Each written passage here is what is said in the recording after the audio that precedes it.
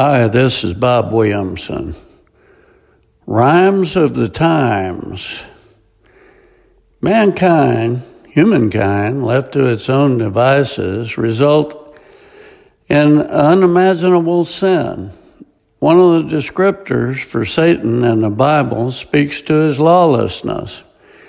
The root of all lawlessness is rebellion. Satan, who personifies the ultimate rebellion against God, will one day empower the Antichrist, called the lawless one, whose rise to power will be in accordance with how Satan works.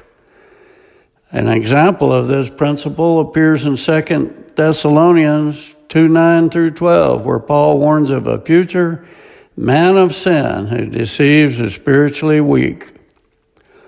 I'm wondering more and more if that day is drawing nigh sooner rather than later. When we as a society ignore the law, chaos ensues. That is what is occurring today, and many government and even spiritual leaders seem to applaud it. It's as though the entire world has gone mad. The Bible speaks to a day of reckoning. Those who will perish do so because they refuse to receive the truth. They will cling to the delusions of the world and believe the lies of Satan and be condemned. I feel sorry for them, but in reality, God is just giving them what they desire anyway. They prefer carnal delusion to spiritual reality, so God obliges them.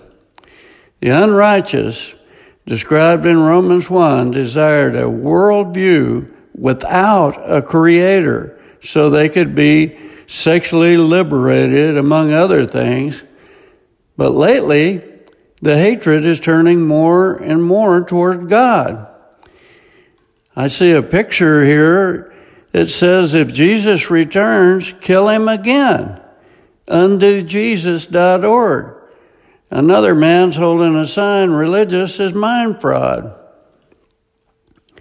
The Bible is clear that we have a free will, and make no mistake, God will give them over to it and let them reap the awful consequences.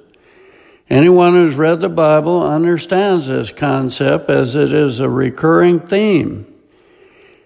The Israelites in the time of Amos did not value God's truth, so he removed it, letting them experience how miserably they fared without it.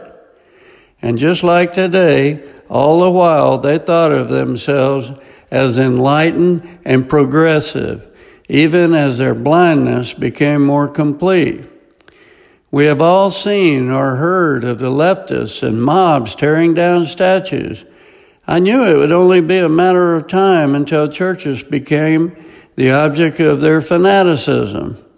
Leftist Shaun King issued a series of Twitter posts Monday calling for all images of white European Jesus to be torn down and destroyed as a symbol of white supremacy.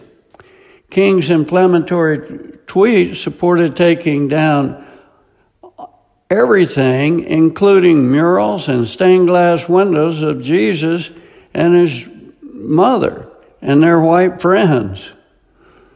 Mark Twain once said that history does not repeat itself, but it often rhymes. This maxim seeks to harness life's most profound truth. Time only moves in one direction, forward. The past is gone forever. None of the minutes God gave us to live is ever returned or reused or lived again. We do see patterns, however, such as throughout the Old Testament, the Israelis over and over and over again turning away from God's laws, only to cry out to him when he withheld his blessings. They would repent, and as soon as times were good, the process would repeat itself. As we live through the chaos and lawlessness of today's tumultuous times, we must remain true to the laws of God found in the Bible.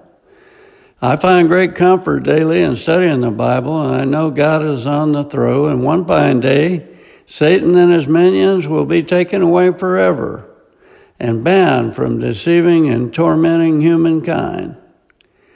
I lived through the hippie revolution in the 60s, and it culminated with the Jesus movement, with untold numbers of formerly lawless and rebellious young people turning to God. It was a revival to behold.